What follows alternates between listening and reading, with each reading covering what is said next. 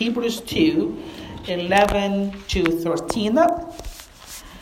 Again, this is week 12, 3 months now in the book of Hebrews, and we are, again, the book of Hebrews, just to recap, was written to the Jewish background believers, people who were Jews at some point, and then they became Christian, and then afterward they tried to go back to Judaism. The author of Hebrews wrote this book to them to pretty much warn them from doing it. And the first 10 chapters, as we said many times before, is arguing the supremacy of Christ, that Jesus is superior, and therefore you should not go back to what is inferior. We have seen in chapter 1, verse 1 to 3, that he's talking about Jesus being superior to the prophets. And from verse 4 of chapter 1 all the way to the end of chapter 2, he's talking about Jesus being superior to the angels. And this passage we're reading today, verse 11 to 13 of chapter 2, is in the middle of that argument that Jesus is superior to the angels. So let's read these two verses, and then we're gonna talk about them for just a little bit. Here is what the author of Hebrews says: "For both he who sanctifies and those who are being sanctified are all of one."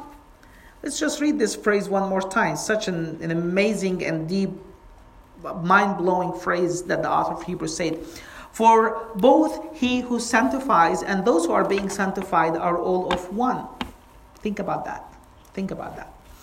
"For which reason he is not ashamed to call them brethren, saying, I will declare your name to my brethren. In the midst of the assembly I will sing praise to you. And again, I will put my trust in him. And again, here I am and the children whom the Lord has given me." Amen.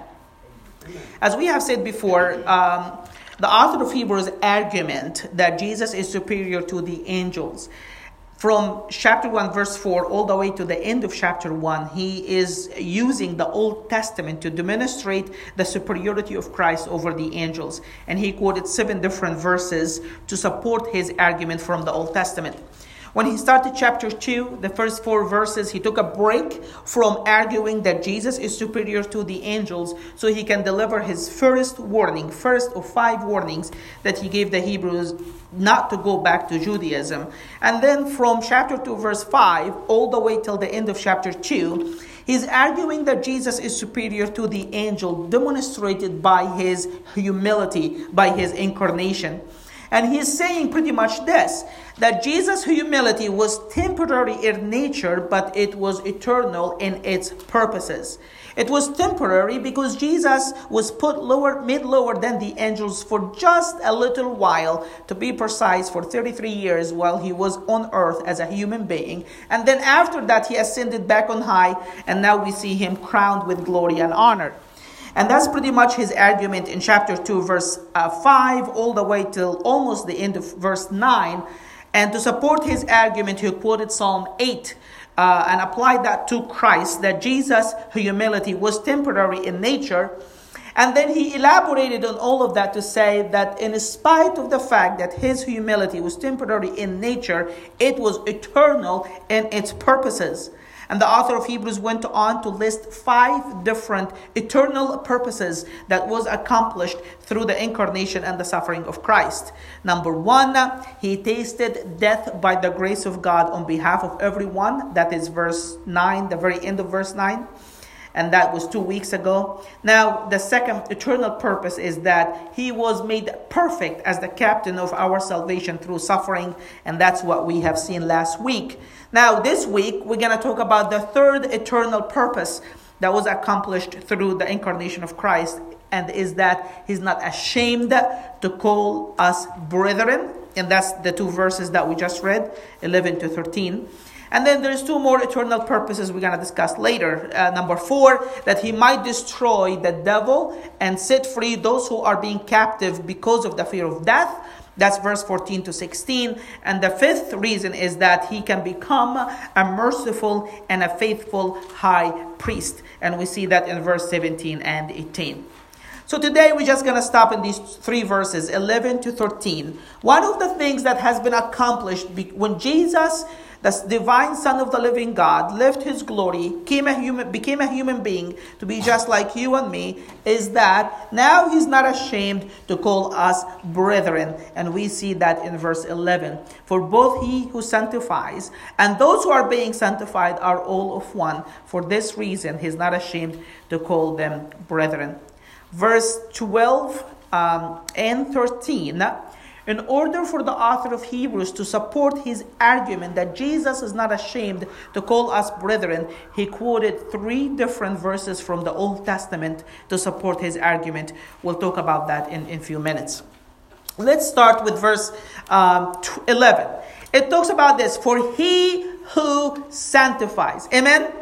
Now, this phrase, he who sanctifies, only one person, one other, obviously it's a reference to Christ here, but there's only one person throughout the scripture who said about himself, I am who sanctifies you. Do you know who that is? I am the Lord, I am God, the Lord God who sanctifies you. It's a pretty common, God referred to himself so many times this way in the Old Testament. I listed a few here. Exodus 31, Leviticus 20, Leviticus 21, 22, 32, and in Ezekiel 20 and in Ezekiel 37. So you have multiple incidences throughout the Old Testament where God himself is referring and talking about himself and saying, I am the Lord who sanctifies thee. Amen? Or who consecrates you. Yet the author of Hebrews now used the exact same description that used in the Old Testament to this God referring to himself. Now he's using that exact same description referring not to the Father but to Jesus. He said, for he who sanctifies. Right before verse 11, verse 10, we talked about this last week, talks about the Father. He said, for it was fitting for him, right? From whom everything and by whom everything, in bringing many sons to glory, that he might make the captain of their salvation perfect through suffering. So the person that the author of Hebrews ended verse 10 talking about is the captain of our salvation, right? Who is that? He is Jesus, right? So right now in verse 11, when he's picking up and he's saying, so he's explaining more how the captain of our salvation is being made perfect through suffering. He's saying, for he who sanctifies, referring to the captain of our salvation. Amen? And point blank, the author of Hebrews tells us at the very end of his book, in chapter 13, verse 12, that Jesus is the one really who sanctified us. Hebrews 13:12. Therefore, Jesus also, that he might do what? Sanctify the people with his own blood, suffer outside the gates. So, and a couple of other times actually, the author of Hebrews say that we are sanctified because of Jesus. So here, when the author of Hebrews say, he who sanctifies, he's using a description that the Father used multiple times, or God used multiple times in the Old Testament to refer to himself, and he has no problem applying that to Christ. Amen? Amen. For he who sanctifies. Now, sanctification, we're big on sanctification here in the Alliance. Sanctification, we know it as a process that starts after you are saved and ends when you are united with Christ in heaven, right? We even talked about this before, that salvation goes usually in 3 stages. It starts with justification, which is an event that happened when you surrender your life to Christ, and that's when you're justified before God. That's when you're born again. That's when you're saved. Then you start a lengthy process throughout your life called sanctification. And that ends with the glorification, when Jesus comes and transforms your body to be like him. This is pretty much the understanding of sanctification throughout the New Testament, with the exception of the book of Hebrews. Because in the mind of the author of Hebrews, sanctification has a slightly different meaning that we read about elsewhere in the New Testament. For him, sanctification is a one-time event that happens also the moment you get saved, by which God sets you apart, consecrate you to be his from that day forward. Amen? So for the author of Hebrews' mindset, his way of thinking, the word sanctification literally means consecration. It means that God marked you at a certain event, at a certain point in time, as His, and from that day forward, you are His and His alone. So he's talking about an event that takes place in His mind, the moment of justification. You've also been sanctified, you've been consecrated, you've been set apart to be God's. Amen? He referred to that multiple times. For example, Hebrews 10:10. We read him saying this: "For you have been sanctified through the offering of the body of Christ Jesus once and for all." You have been sanctified. Is that a past tense or a present tense or a future tense? Have been sanctified. Is that something happened in the past or still happening or gonna happen in the future? Happened in the past. He's talking about an event that took place in the past. You have already been done sanctification through the offering of the body of Christ once and for all. In his mindset, the word sanctified here means consecrated. You have been consecrated through Jesus Christ and His death on the cross once and for all. We're going to look more into that when we get to chapter 10. But the author of Hebrews also knows, this is not in the notes here, that sanctification can also be a process, because right after that in verse 14, chapter 10 verse 14, he's saying this, that Jesus has perfected through His death, through His suffering, once and for all, those who are being sanctified. Right? That's in verse 14, right after that in chapter 10. So in between verse 10 and verse 14, the author of Hebrews is used sanctification in two different ways. In verse 10, he's using as a reference to a one-time event, consecration that happened in the moment you're getting saved. But in verse 14, he's saying that Jesus has already perfected those who are still being sanctified as a process that is going on. That's the process of sanctification that we read about throughout the New Testament. But for the most part, almost with the exception of Hebrews 10:14, every other incident, the author of Hebrews used the word sanctification. He's using it as a reference to consecration, an event that happens where you're set apart for God and His purposes once and for all.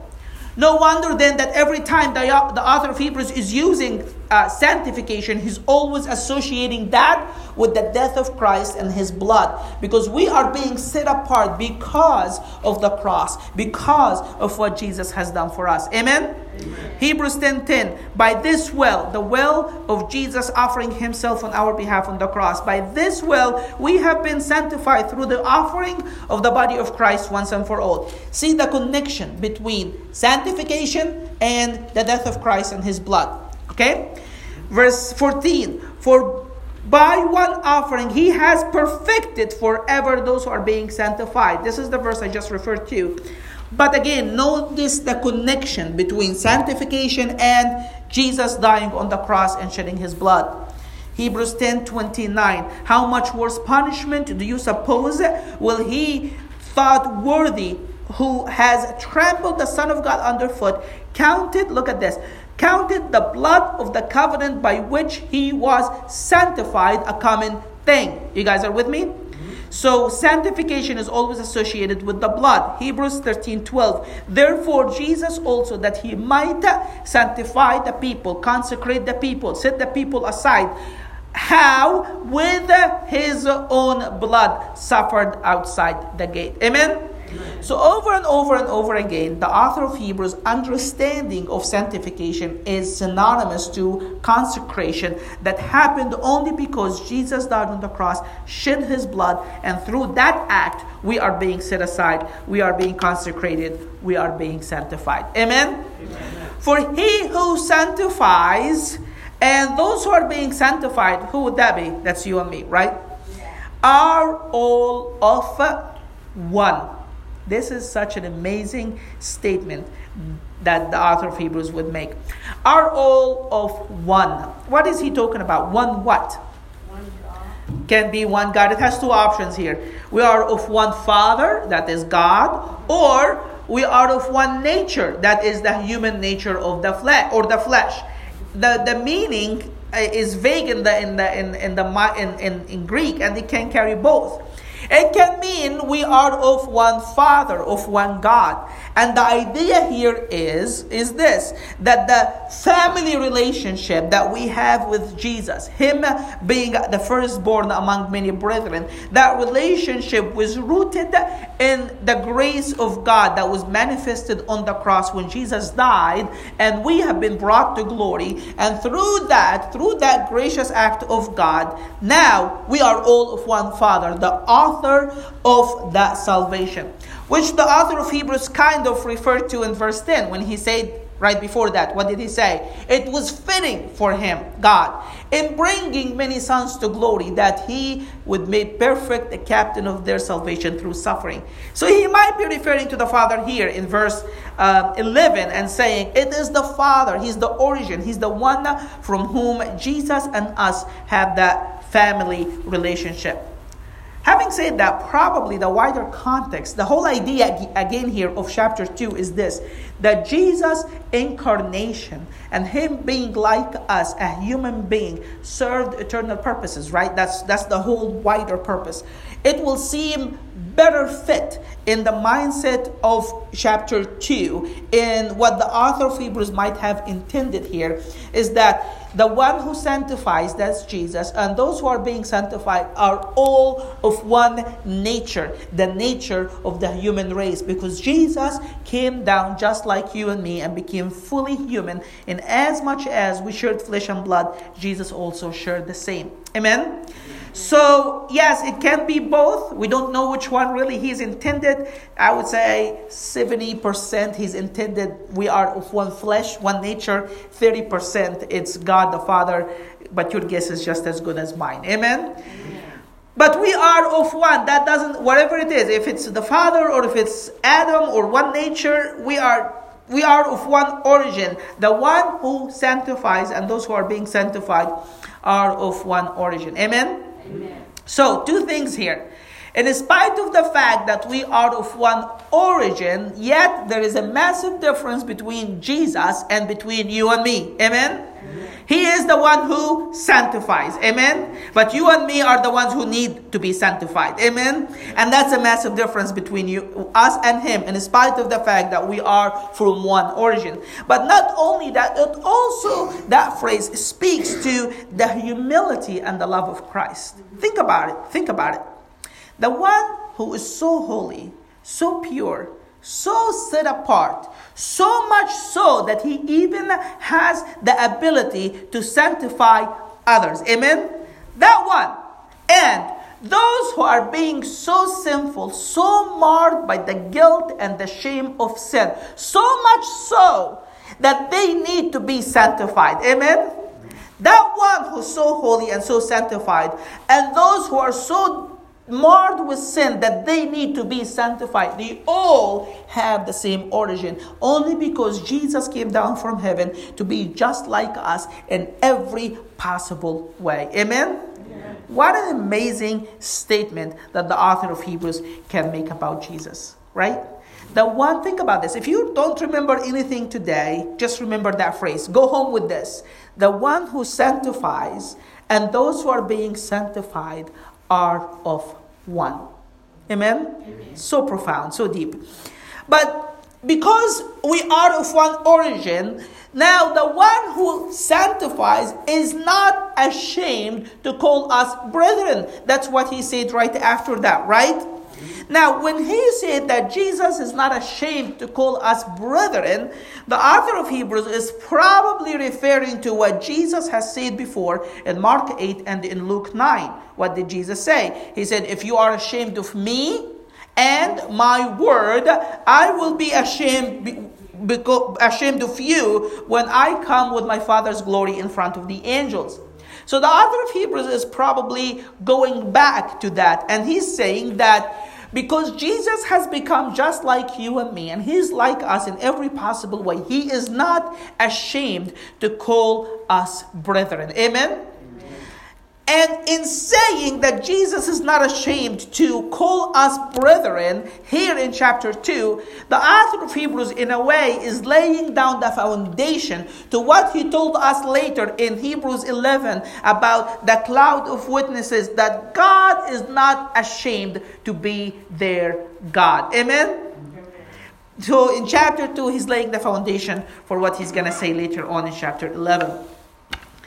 So, Jesus is not ashamed of you. The question is this: are you ashamed of Jesus? Right? He's not ashamed of you. Are you ashamed of him? Now, when I ask, are you ashamed of Christ or are you ashamed of Jesus? I'm not necessarily referring to somebody putting a gun to your head and say, deny Jesus, and you say, no, I will not. I mean, that definitely implies that. And I hope if you ever end up in that situation that you will not deny Jesus. But that's not really what I'm talking about right here. I'm talking about, are you ashamed of Christ in your daily lives? When you have a chance to talk about him to a friend or a co-worker or a neighbor, and you get so concerned about your own ego and self-image and what people are going to think about you, and say, man, if I tell them about Jesus and tell them that they need to become Christians, what are they going to think of me? They're going to think I'm a religion freak and I'm just being pushy and I'm just, not worrying about, I'm just one of these fanatics, Christian fanatics who just go around tell people they're going to go to hell. Maybe I should not talk about Jesus because I don't want them to think badly of me. And you think, you know what, I'd rather have my self-image that they think of me as a cool, funny person than thinking of me as this fanatic religion person who always talk about Jesus. If you do that, if you pass on chances to witness and tell people about Jesus, and I'm just like you in that boat, I'm not saying I'm better than you, we're all in it together. If I pass on a chance to tell people about Jesus, indirectly I am declaring that I am ashamed of him, right? I don't want to be known as the person who's always talk about Jesus. And if you as well pass chances to tell people about Jesus, we are indirectly, we might not be vocally cursing his name, but we are indirectly declaring that we are ashamed of him. Amen? Think about it this way. If a king walking by his city or his town, and then he sees a bunch of beggars that sitting on the side of the road, nobody even cares about them. And the king, out of cares and concern for them, decides that, you know what, next week I'm just going to leave my palace, leave my wealth, and I'm going to go down and I'm going to hang out with these beggars for a whole week. And this is what he does. He go buy cheap food, cheap clothes to be just like them, and he doesn't shower and just do everything, let his beard grow, do whatever it takes to be just like them. And then obviously he's still known that he is the king, and then he comes approach these bunch of beggars who really worth nothing, and he say, hey guys, I am the king, but I want to be just like you, and I want to be hanging out with you for the next week or so, because I really deeply care about what's going on and your life situation. Can you share with me? Can you talk to me? I'm really genuinely concerned about you. And then these bunch of beggars start telling the king, man, you stink, just go away from us, because we really don't want to be seen with you because you really look awful. Can you imagine that situation, right? But that's in essence what we do to Jesus. He's the King of Kings and the Lord of Lords, who humbled himself to be just like us in our mess, in our sin, in our awfulness. Yet, he's not the one who's ashamed of us. We're the one who can end up being ashamed of him. If that's not messed up, I don't know what can be messed up. Amen? This is just messed up as it gets. But I'm encouraging all of us, let's not be ashamed of Christ. He's the one who should be ashamed of us, because we're the one who's filthy and sinful. He's the one who's holy. So if he's not ashamed of us, let's not be ashamed of him. Amen? So he's not ashamed to call us brethren. And isn't that what Jesus has done multiple times throughout his ministry? He called us brethren so many times. Look at this, just a couple of examples. Matthew 12:48-50. But he answered and said to the one who told him, who is my mother and who is my brother? So the context here is, Mary, the mother of Jesus, and his physical brothers are coming to see him. He's preaching or sharing, and then somebody comes to him and says, Jesus, your mother and your brothers are outside. And what did Jesus do? He say, look, who is my mother and who is my brother? And he stretches out his hand, that's Jesus, toward the disciples, and he said, here is my mother and my brethren. Amen. For whoever does the will of my Father in heaven is my brother, sister, and my mother. So he is not ashamed to call us brethren. Amen. Matthew 25:40. Now that's the end of time. The king is setting aside the goats from the sheep, and he's doing his final judgment. And here is what he's saying. Matthew 25:40. And the king will answer and say to them, surely I say to you, inasmuch as you did it to the least of my slaves. Right? Inasmuch as you did it to the least of my servants. Right? Right? No. What does he say? My brethren. Inasmuch as you did it to the least of these of my brethren, you did it to me. Not my slaves, not my servants, not the one I should rule over them, to the least of my brethren. He is not ashamed to call us brethren. Amen. A couple of other times, Matthew 28:10, John 20:17, Romans 8:29. All these incidences where Jesus is not ashamed to call us brethren. Why? Because he became just like us. The one who sanctifies and those who are being sanctified are all of one. Amen? Amen. Now, in order to support his argument that we all of one and that Jesus is not ashamed of us, the author of Hebrews quoted three different incidences, three different scriptures from the Old Testament to back up his argument here. Each one of these incidences start with, I will. Like in the first one, I will declare your name. The second one, I will put my trust in you. And the third one, it says this, here I am, and the children whom the Lord has given me. So it all has that emphatic, I do this, I will do this. And he applied all these three verses to Christ to support his argument, the author of Hebrews' argument, that Jesus is not ashamed to call us brethren. The first quote, I will declare your name to my brethren in the midst of the assembly. I will sing praises to you. You guys know where is that from? We talked about it before. Psalm 22, correct. We spent 5 weeks in Psalm 22. And if you remember, Psalm 22, we start talking about the agony of the cross. That's most of the psalm. And then ends up talking about the victory of the cross at the end of the chapter. And this verse right here is in the middle or the very end of the chapter where it talks about the victory of the cross. And here Jesus is saying, because of the cross, because I died, because I provided the salvation for the fallen human race, I declare your name to my brethren. They are my brethren because of what I have done for them on the cross. And in the midst of the assembly, I will sing praises to you. Amen?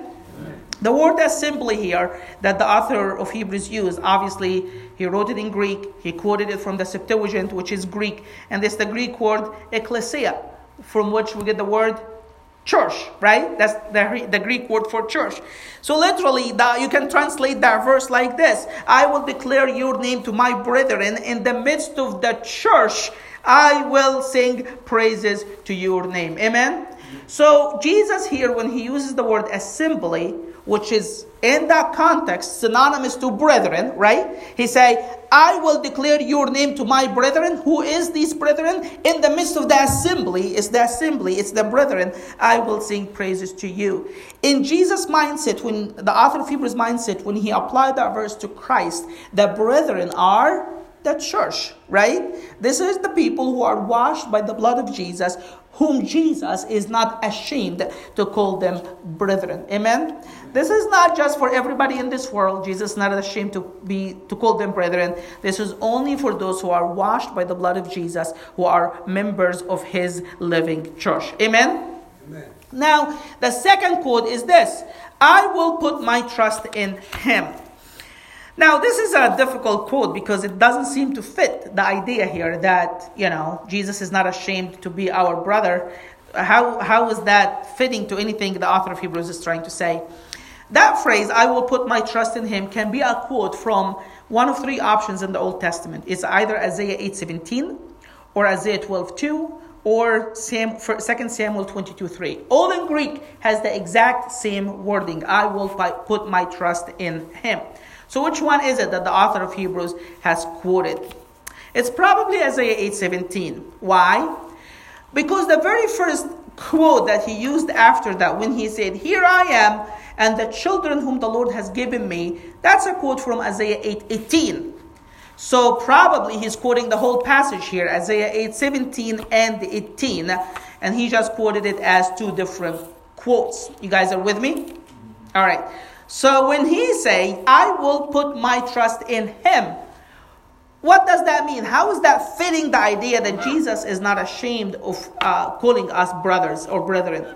In the original context, that passage, Isaiah 8:17, Isaiah was experiencing trouble and persecution. He was rejected. His message was rejected. So he's declaring in that verse in the Old Testament that he will trust God in spite of the trouble that he has going through.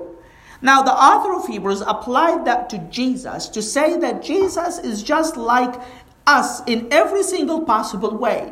And just like Isaiah needed to trust God in the midst of his trouble, Jesus, as a human being, as our captain of salvation, also needed to trust God in his trouble as well. That's why he's not ashamed to be called our brother, because he has experienced trouble and he needed to trust God just like Isaiah did in the Old Testament. And because he was just like us, he's not ashamed to call us brethren. Amen? Amen. Now, if that quote is from Isaiah 8:17, then why did the author of Hebrews separated that quote from the one that right behind it, which is, "Here I am and the children whom the Lord has given me," by saying, "And again he said"? It seems like he's breaking it and he's using it as two separate quotes, in spite of the fact that he's quoting just one passage in the Old Testament. He's not really quoting two different verses from two different backgrounds. He's really quoting one part, yet he's breaking it as if he's quoting two different parts. So why is the author of Hebrews doing that? And does that mean that he's not really quoting Isaiah 8:17? He's quoting from a different passage? Probably not. And the fact that he is separated by "and again he said" doesn't mean that he's quoting a different passage. As a matter of fact, it seems like this is the style for the author of Hebrews. Later on in chapter 10, verse 30, we read him saying, "For it is written, it's a fearful thing to fall in the hand of the living God. And again, vengeance is mine, says the Lord." I can't remember the exact quote, but something like that. And yet he's quoting one passage from Deuteronomy 32, 35 to 36. Yet in his quote in Isaiah 10:30, he's breaking it by saying, "And again," in spite of the fact that he's quoting the exact same passage from the Old Testament. So that is a pattern for the author of Hebrews. He does that. That's how he writes. He can quote one passage from the Old Testament, yet break it by saying, "and again." You guys are with me?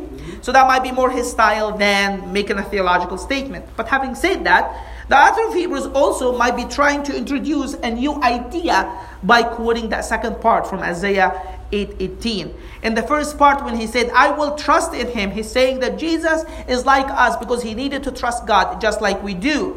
And in the second part, he's having the idea or introducing the idea that we are now the children of God who were given to Christ. And because it's two different ideas, he just used the phrase, "and again he said," because he's breaking it by the idea, not just by the passage from the Old Testament. You guys are with me? Yeah. Okay. Now, the last quote he said is this: "Here I am and the children whom the Lord has given me." Again, how is that tell us about Jesus not ashamed of calling us brethren? In the original context, again, Isaiah here was declaring that he will trust God in spite of his trouble. And he's saying, "God, I will put my trust in you." And then right after that, and said, "Here I am and the children whom the Lord has given me." In Isaiah's context, he's either referring to his actual physical children that the Lord has given him, which their names tell us about trusting God and having a faithful remnant who will trust God no matter what. And it can also include his disciples. Anyways, the word children in Isaiah's context really referring to a remnant, a group of people, not just one person, but a group of people who will be faithful to the Lord no matter what kind of persecution they can endure, and they will just trust God no matter what. That's the original context. The author of Hebrews is applying that to Christ, and he's saying Jesus, in a way, is the person that we look up to. He's our role model. He said, I will trust in him, and we in the same way gonna trust God, and we gonna be the faithful remnant that we will endure any persecution, any trouble for the sake of God. We share with Christ that exact same attitude. He trusted God in spite of trouble. We trust God in spite of trouble. And because he is just like us, our role model in every possible aspect this way, therefore he's not ashamed to call us brethren. Amen? So the Old Testament, Isaiah 8, 17 and 18, not directly saying that Jesus is not ashamed to call us brethren, but implies that by saying that Jesus is just like us. He's our role model, who is just like us in every possible way. And because of that, he is not ashamed to call us brethren. He experienced trouble. He had to trust God just like us. Therefore, he is not ashamed to call us brethren. Amen? Here I am. Now, this is words that the author of Hebrew is putting in the mouth of Jesus. And he's saying, here I am and the children whom the Lord has given me. Amen? We don't read that anywhere else in the New Testament, that we are children of Christ, that we are sons of Christ. Right? It's just a strange concept that the author of Hebrews is introducing here. But the fact that we were given to Christ, that is not a strange concept. We actually talked about this in Isaiah 53, when we talked about how God will reward Christ, and God said, I will give him a portion of the strong and of the numerous, right? We talked about that in Isaiah 53, that we were given to Jesus, the believers were given to Christ as a reward because he has endured the cross and he has accomplished that salvation. Amen? Jesus himself talked about that we were given to him by the Father in John 10 and in John 17 a couple of times. We already talked about that in the past. Amen? Amen. So that is one of the eternal purposes that was accomplished through the incarnation of Christ. He became just like us in every possible way, and he's not ashamed for the very reason to call us brethren. Amen? Amen. Now I want to challenge us today that we should not be ashamed of Christ. Amen? That we will declare his name, that we will talk about him in front of other people, and that will not be ashamed of him. Remember what Jesus said, if you're ashamed of me and my word, I will also be ashamed of you when I come with my glory, or in my glory with the angels of God. Amen? Let's close our eyes and pray.